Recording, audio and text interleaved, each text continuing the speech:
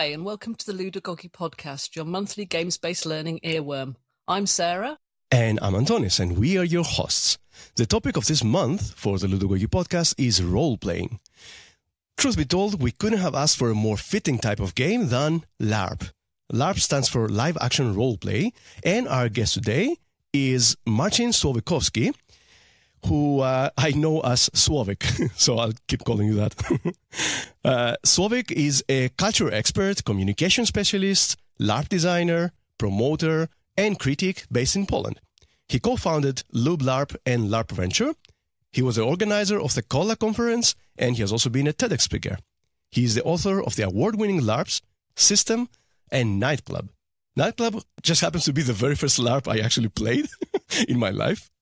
He loves character and story-driven designs, heavy plots with twists and ambiguities, and playing on characters' relations and emotions. He thinks LARPs have a great impact on people and can bring a lot of valuable life lessons, which I guess we'll be talking about today.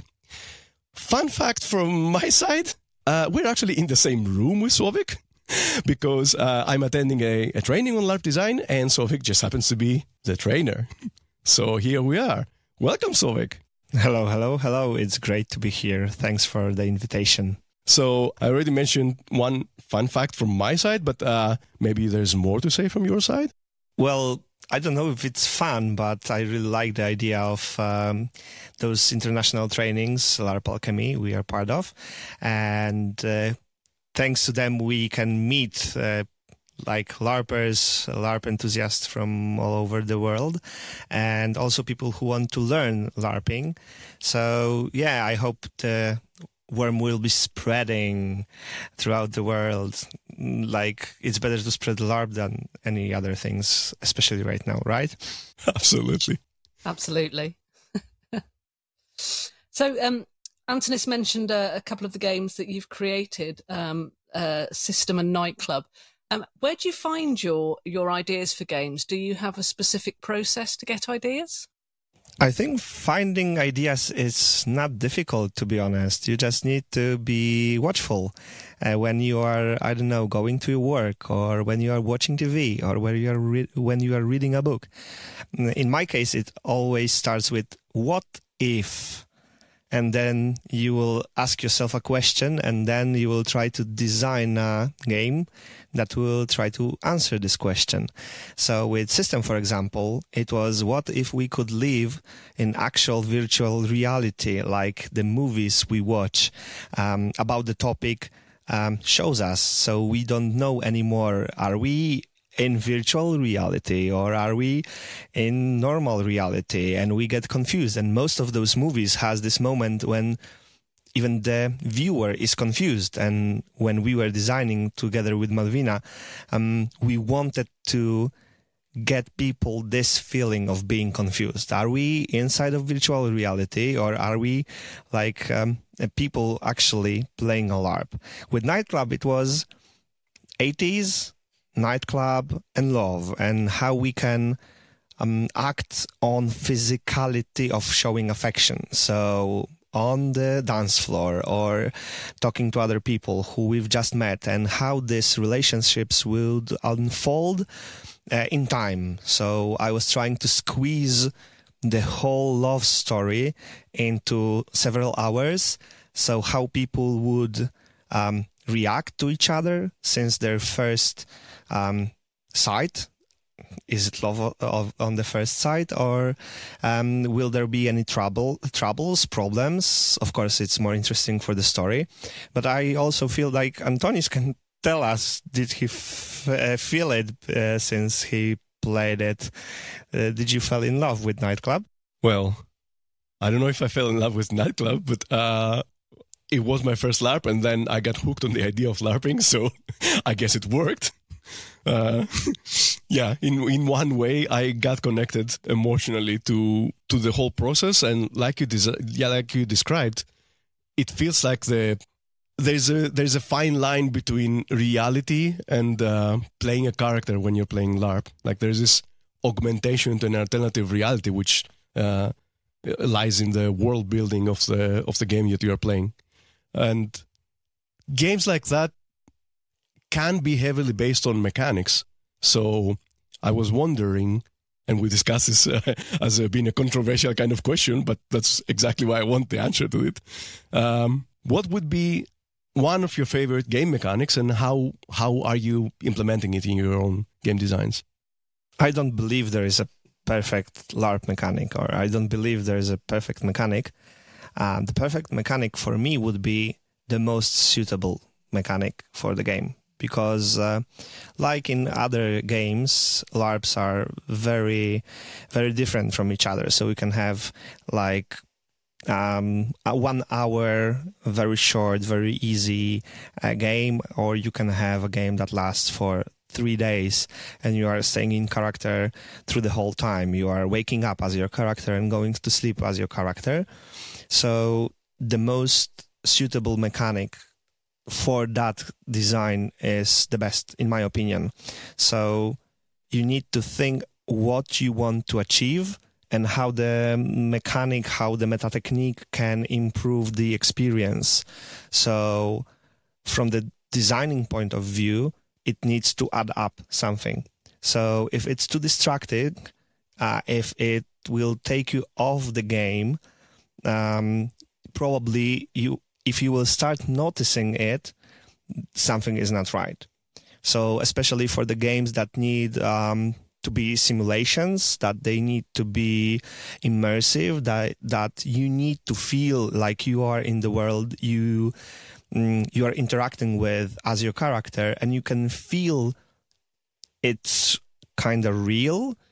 The less mechanics, the less meta techniques you use is the best. But if you want a heavy political game, for example, you cannot expect that each and every player would be having the possibility to have a fair play game. So you need to build this kind of structure that will be evening out the advantages and disadvantages, or giving you in-game advantages or disadvantages for the characters. So you are not basing on the real people, but on the characters. But there is actually one mechanic I love, and I started using it in most of my games, and it is a safety mechanic that I found out when I was LARPing in Spain. Before that, I knew only the traffic light system, so we were stopping the scene when something is not right using the word red, like red light. Then if we were on the verge of something uncomfortable or dangerous, we were using the word yellow, also like in the traffic light, and we were using the word green if we wanted to have some more. But in my opinion, this meta technique is intrusive, and if you are in a situation that you feel uncomfortable, even thinking of using the meta technique is hard. So I've learned the mechanics so-called OK check. So anybody else can check on you. If they feel you might be distressed or lost or not having fun, or maybe something happened, I don't know, maybe you fell down and they want to check on you, they will use the gesture, and then you can respond with the gesture to tell them if anything is all right by giving them the thumbs up, or you feel distressed, you need any help, maybe something happened with thumbs down. And even if you don't know what to respond because like you are a bit confused or overwhelmed, you are wiggling your hand to show the other person that maybe you need some more attention. And because it is because somebody is forcing you to think about your well-being in that situation, and it's not using words but gestures that can be invisible for other people so they won't disrupt the game, I think that suits perfectly for those situations. So I try to incorporate this safety mechanics in my games. Yeah, I mean, that's really interesting. I mean, I used to and still do play Dungeons and Dragons a lot. And I remember having discussions with sort of old school role players, my Dungeons and Dragons friends, if you like, about sort of new wave role-playing games and about all the tools that there are for psychological safety. And some of them were quite surprised by that. That those things would even be in place, but I guess it's because we've moved on, and I guess a lot of people will also be surprised when we're talking about LARPing that we're not just talking about sword and sorcery fantasy, which a lot of people will probably incorporate or probably associate with that idea. But we've moved into an era now where games are used to explore lots of really interesting areas of real life and issues and so on. So that psychological safety is really needed. And I guess that kind of, to me, it brings up the idea that games are not just for fun anymore. They can be quite challenging. And the challenges are there for players, but they're also there for you. So I was going to ask you a question about challenges. What's been your biggest challenge in games design, and how did you overcome it? That's a very challenging question. I think that when we are designing, we are struggling with several things. First of all is we know it as a writer block, right? So we are stuck in some moment of our design or of the process, and we don't know where to go next, or we are confused, or something is not feeling right. So this is a challenging moment, because at some point you are so used to your own ideas, so you don't see it clearly. So I'm trying at that moments to take a step back and to switch the perspective, or consult with somebody else who is not familiar with what's in my head. So having the second eyes and second opinion. And I also think that the challenge is you want to design from your own perspective. So most of the designers are designing the games they would like to play themselves, right? So this is also something I'm struggling sometimes, because when you are limiting yourself to this approach, you will be designing the same game over and over again. So being conscious of those things, of the moment when you get stuck, when you are like bumping the wall, to maybe change something, change the direction, change the approach, and sometimes revise the whole design and start from the scratch. And sometimes like this saying, like, kill your darlings, right? So you're not designing only for yourself, and maybe some other people would enjoy your game. I think those are the struggles. And I always try to look at the design from different perspectives, because for me, design is something that is a structure, and it's not two-dimensional structure. It's multidimensional, sometimes more than 3. So you need to have the time to watch this structure from different perspectives, from different angles, and check if it's still the thing you wanted to design. Is it still, I don't know, a cat? If you wanted to design a cat, isn't it sometimes a monkey when you look at it from below? You know what I mean? So you are sure the thing is understandable, because if you will design a game and players don't know it, they can get confused if it's half a monkey and half a cat, because they don't know if they should pet it and give it milk or banana, right? So this is the thing that is, in my case, challenging. So making sure what your design is and how people can interact with it to have as much fun as possible. So I've got a bit of a follow-up question then. So how soon, generally speaking, do you get players involved in your designs to get that feedback and that different perspective? It depends on the game, as with the mechanics. I have some designs that I was participating with other people, and I was playtesting, and most of the time when I'm publishing something, I always playtest it first, so I can have the raw opinion. In some moments, this process was interactive, let's say. So because I was designing for a particular group of people, I was letting people in the design. So, for example, they could influence their characters. They could influence the plots that will happen in the game.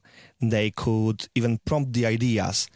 But sometimes it's nobody sees it before it's ready. So I have it in my storage or in my drawer, and I'm working on it and sizzling it. And when I know it's time to get the big reveal, I then put it out. But even though if I struggle sometimes with this design, I'm trying to sneaky question my friends who know about the games or who are players I appreciate or who are also designers to like feed me up with some information without letting them know what exactly I'm working on. So the short answer would be, it depends, right? It's interesting because the answer you gave now and the answer you gave about the challenges, we've seen it applying to all other games, and especially when it comes to the challenges, like having this writer's block. It's a recurring theme on our podcast with all the game designers we have. Somehow this is one of the most common challenges in the creative process, because game design is a creative process at its core. But what you described as your favorite mechanic is something that I feel can work in LARPs, or mostly in LARPs, but not so much in other games.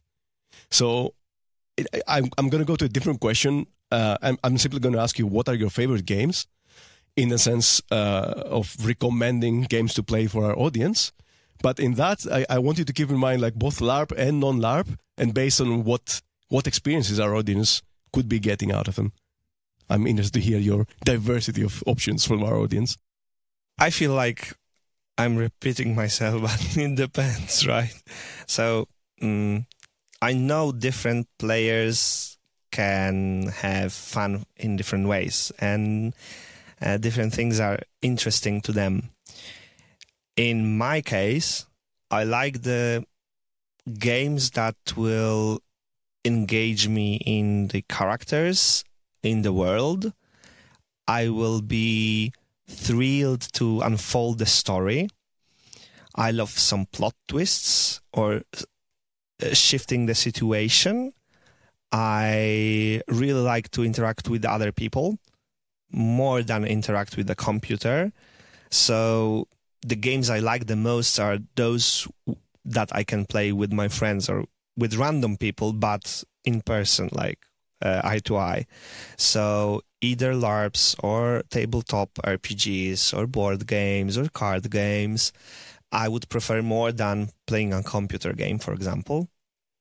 But on the other hand, computer games will offer you richer world, because there will be a lot more content in that situation that is given to you by the game itself.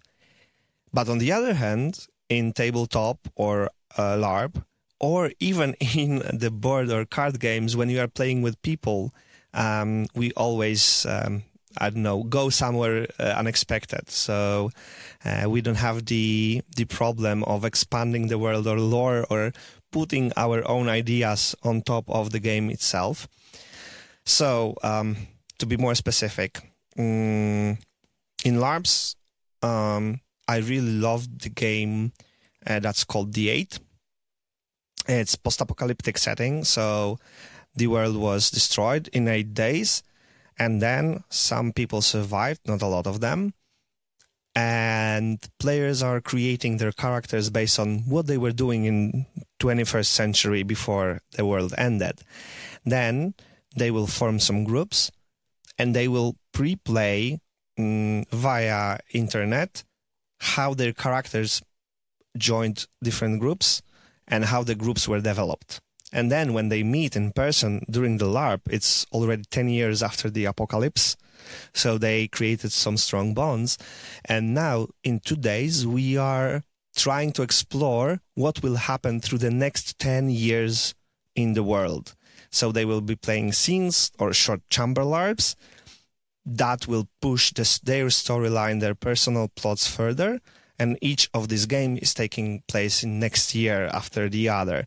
So in this very squeezed and short time in real life, they have the chance to create the whole storyline, the whole story arc for their characters. And it's up to them, because they don't need to tell you which scene they will be attending. There is some number of scenes to choose from in each episode. And you are not putting any restraints on them. If it comes to board games, my favorite recently is Nemesis.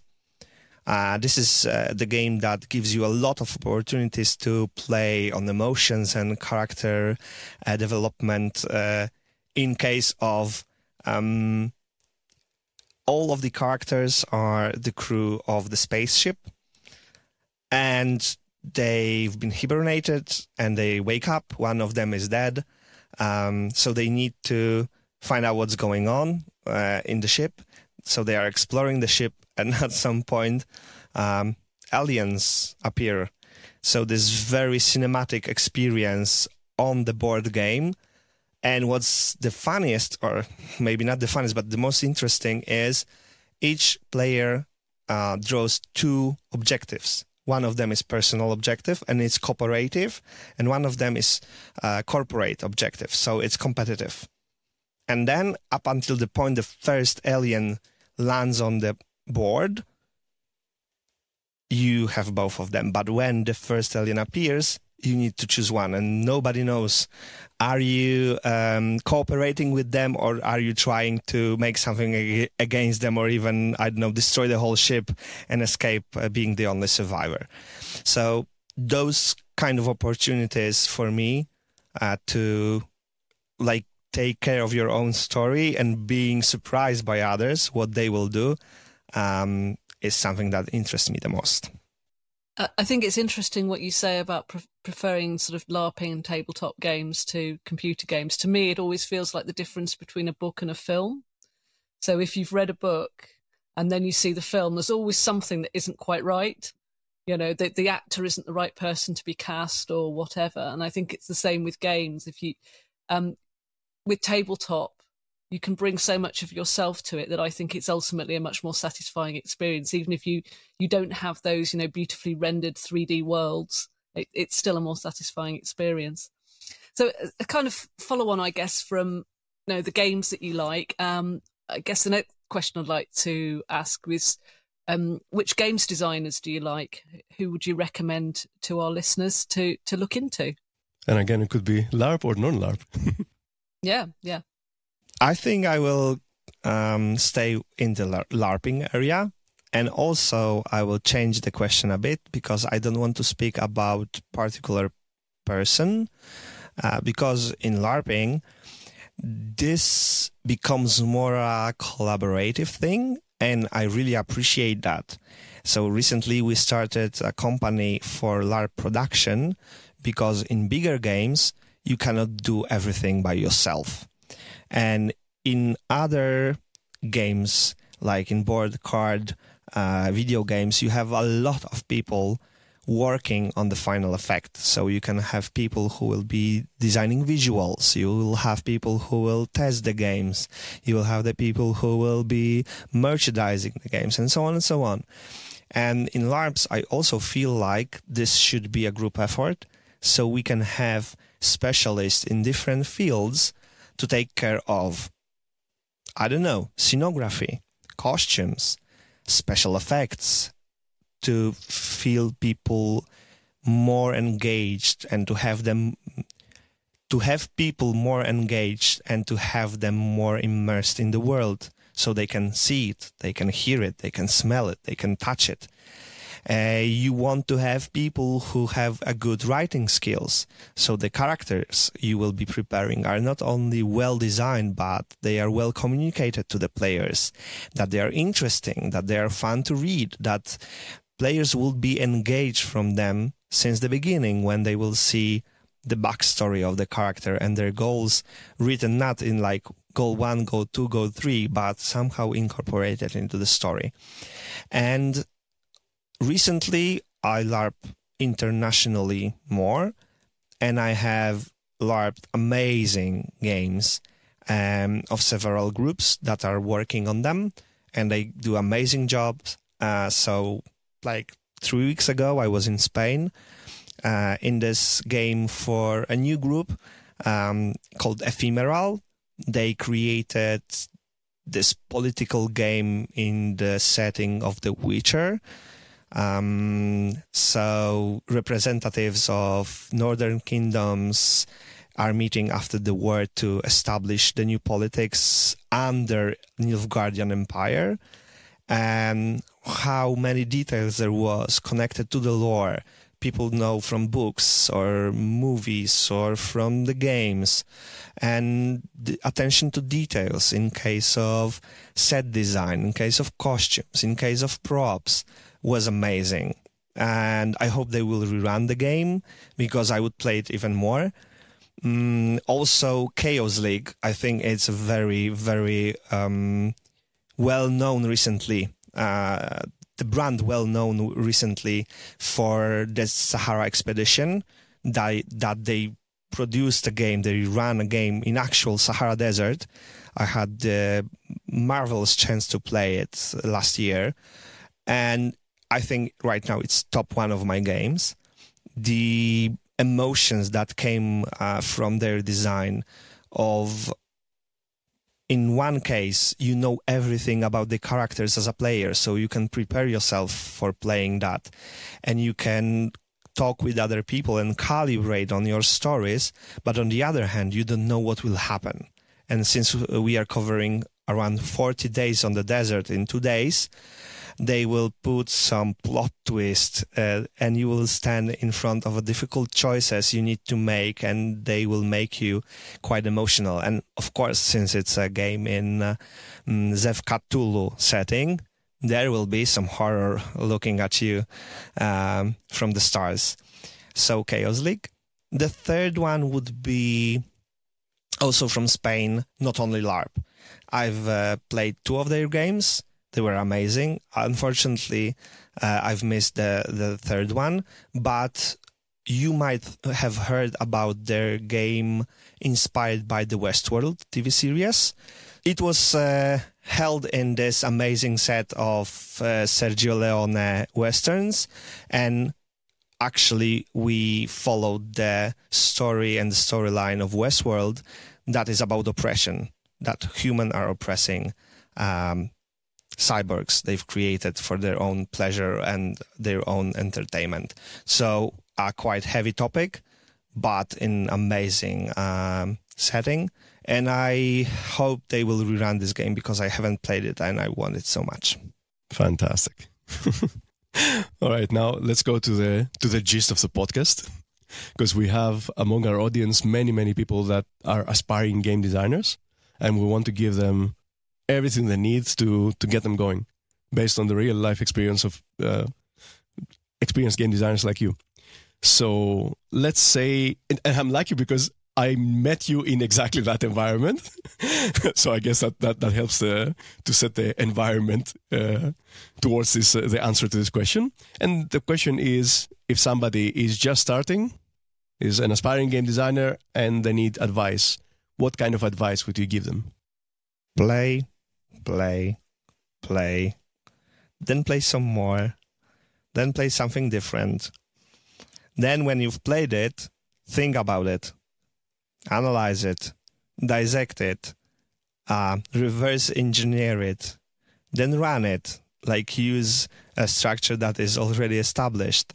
In LARPs, it's easier right now than when I was starting because we have so-called print and play scenarios, so you can download them online and you can read through them. You can check how they are built, so you can figure out the design behind them. You can run them. You can learn while practicing on others' scenarios, on others' mistakes.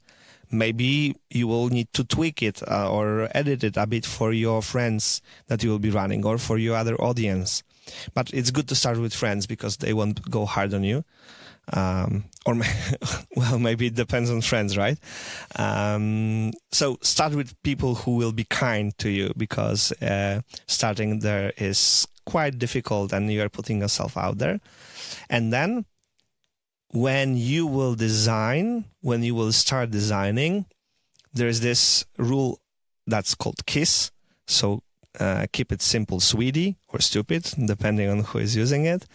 And don't be carried away by your own design. And it's easier to climb up than to go on the top, because the fall will be easier. So you will maybe crack a nail and not break your leg. So starting step by step, not going full in, because I have experienced it too. Like you, it's very easy to get carried away, to be too ambitious, to be hard on yourself. And since you are your worst judge or critic, as art critic, I know that, so you can count on it. It will be hard for you because you need to do it step by step, and on each step you need to reflect on it. And you can take both good opinions and feedback, but you are taking feedback not for beating yourself up that you've made a mistake, but to learn how you can improve. So it's not personal, it's about the thing you did, and not every negative opinion is something you need to take into consideration, because sometimes it's not about the game, but it's about the player. So yeah, like start slowly with what's the best in games with playing, and then slowly move one step ahead. I also think that a good idea is to listen to podcasts like that, or read books on game design, or actually maybe meet other designers and compare the things, because you are not in the void, right? There is a lot of nice games, nice books, and a lot of things in the internet you can check to improve. So also learning from people who already are on this path is a good idea. So also thank you for making this podcast and making people to share their knowledge and the others to learn something. So just to kind of wrap up the interview, there's a kind of related question, but it takes us from games back out to the real world, if you like. What's the lesson that you've taken from games, or from playing games, or from designing games, which you think could be applied to real life? The thing that I've learned is a bit annoying, and I don't know if I should share it with the world, but I think designing, not only games, but I also design experiences. I also design, I do graphic design a bit, and so on and so on. But design is about serving the purpose. So whatever you are designing, you need to serve a specific purpose. You need to convey a message, or you need to make people feel the way you want them to feel in exact experience, or you want the game to work in a certain way. So every time I'm asking a lot of questions, and most of the time I'm repeatedly asking people why. So why is it important? Why you want it to have it that way? And sometimes if I hear the answer and I still don't get it, I will ask, but why? I still don't get it, right? And it's also known technique by some designers that if you are stuck, or if you don't know if you are going in the right direction, it's good to ask yourself why for the 3 times in a row for the same topic. Because probably the first you will come up will be excuses. Then you will touch the topic. And then for the 3rd time, because you've used all the excuses and the basic information that everybody know, you will touch something that is important. That is the clue of the question. So asking people question, asking myself question, and especially why, is something I've learned while designing. And it's annoying because nobody likes when somebody is asking why. During alchemy training, somebody said that's why we are annoyed by kids, because they are always asking this question, why this, why that? But if you will put yourself in this position of a person who is as curious of the world or whatever else as a kid who don't understand, sometimes you will learn something or you will get information from other people that you wouldn't expect. Because if you will ask a good question, you can have an answer that will change everything or put it in different perspective. And then you will have the chance and opportunity to discover something really unique and not the road that was taken by everybody else. Thank you so much, Słowik, for being with us today. And if people want to find out more about you, where should they look in this digital era that we're in? Well, first of all, in room number 17 in Rabka Zdrój when we are recording. Then I encourage everybody to check LARP Alchemy trainings and Nausicaa Foundation, because apparently for some years we will be meeting at least 2 times a year to dissect LARPs, and we will have sessions from beginners and from youth workers and from trainers and educators and facilitators on what is LARP and why it's good to use it in other terms than leisure and entertainment.